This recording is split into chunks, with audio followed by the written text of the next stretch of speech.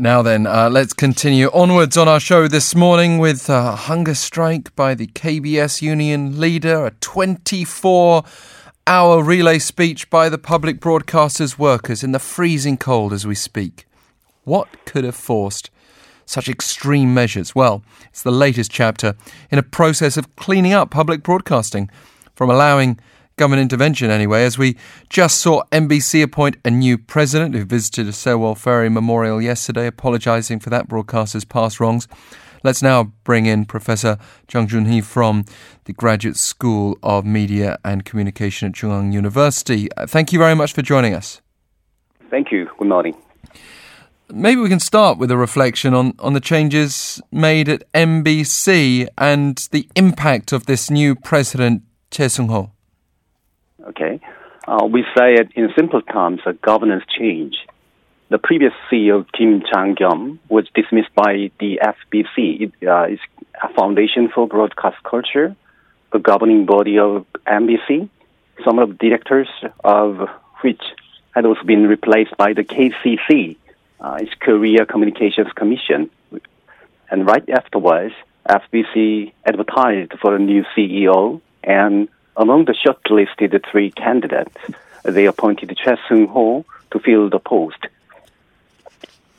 So they had this new way of choosing a head for the organisation, and they also brought back dismissed reporters, right? What are your thoughts on that?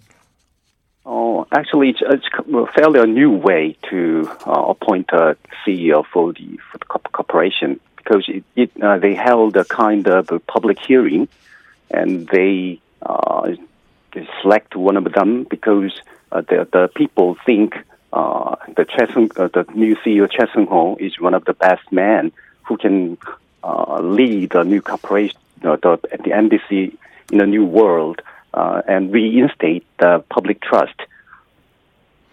Well, it will be certainly to their credit if they're able to choose someone on merit, but has this transformation within MBC, first of all, been effective in restoring public trust?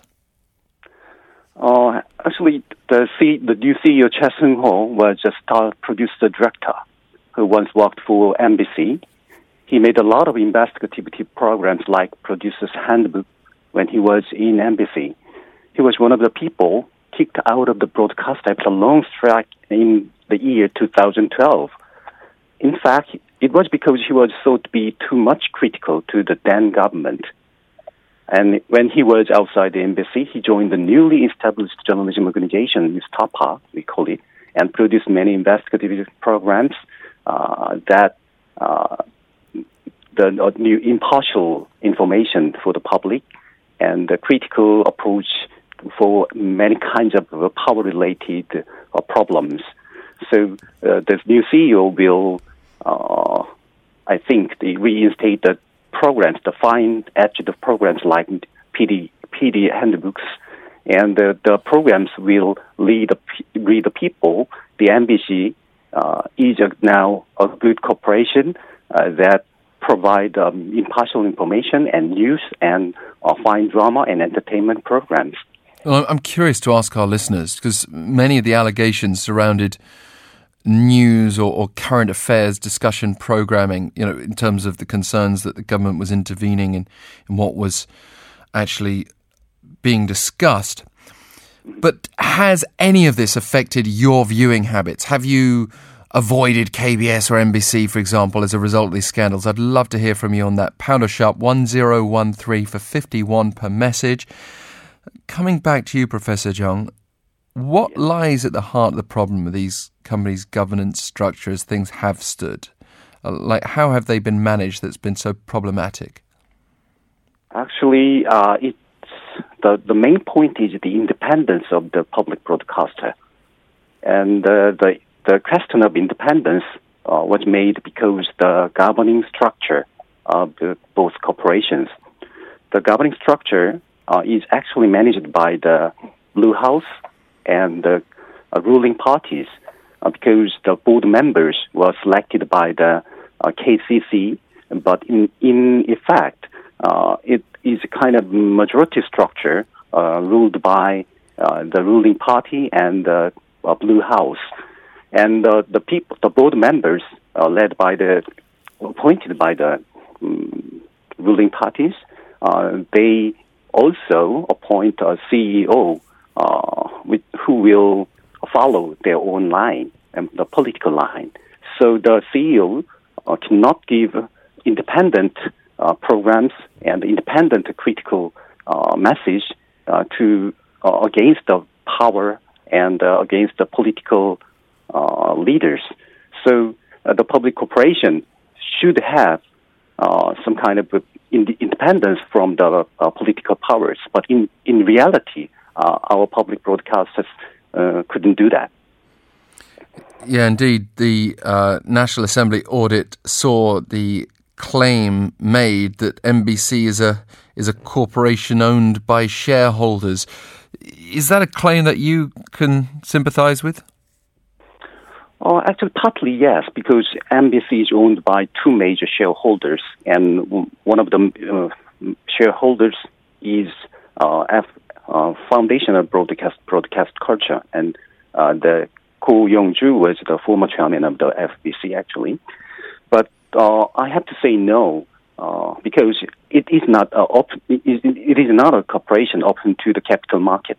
And the biggest shareholder, FBC, was established and governed by the law, especially made for the corporation. So in reality, it is a public corporation. So we cannot say it like the companies in the market. In any organization around the world, there is a danger of self-censorship, even if there's no direct government intervention. And that could be based on what people think their bosses want them to say or what their viewers want them to say. I mean, you take, for example, a Fox News in the United States. You're not going to have a host suddenly come out with a liberal-leaning view, potentially for fear of upsetting the audience. So I'm just wondering how we can ever truly ensure freedom of journalism and editorial independence as a public, how we can make that expectation known. Firstly, we have to change the governing structure of both public corporations.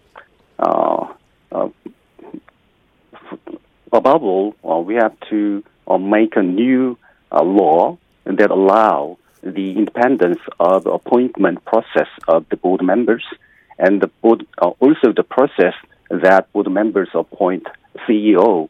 And another thing is we have to establish a kind of internal structure that allow the journalists and producers can produce their own programs that they think impartial and high quality. But now there have been a kind of reforming process of the law, but because of the political positions, so they cannot. The members of National Assembly have not concluded a new reformed law so far. Professor Jung June-hee, thank you very much for joining us today. Thank you. From the Graduate School of Media and Communication at Chung-Ang University. And yeah, I mean, it's one thing to have an editorial leaning. It's one thing even to have self-censorship, but to have direct government intervention in public broadcasters, to have this rotation of CEOs and presidents every time there's a change in government, that does smack of problems, of the potential for problems anyway. As I said, love to hear from you. You can also tweet us at EFM This Morning.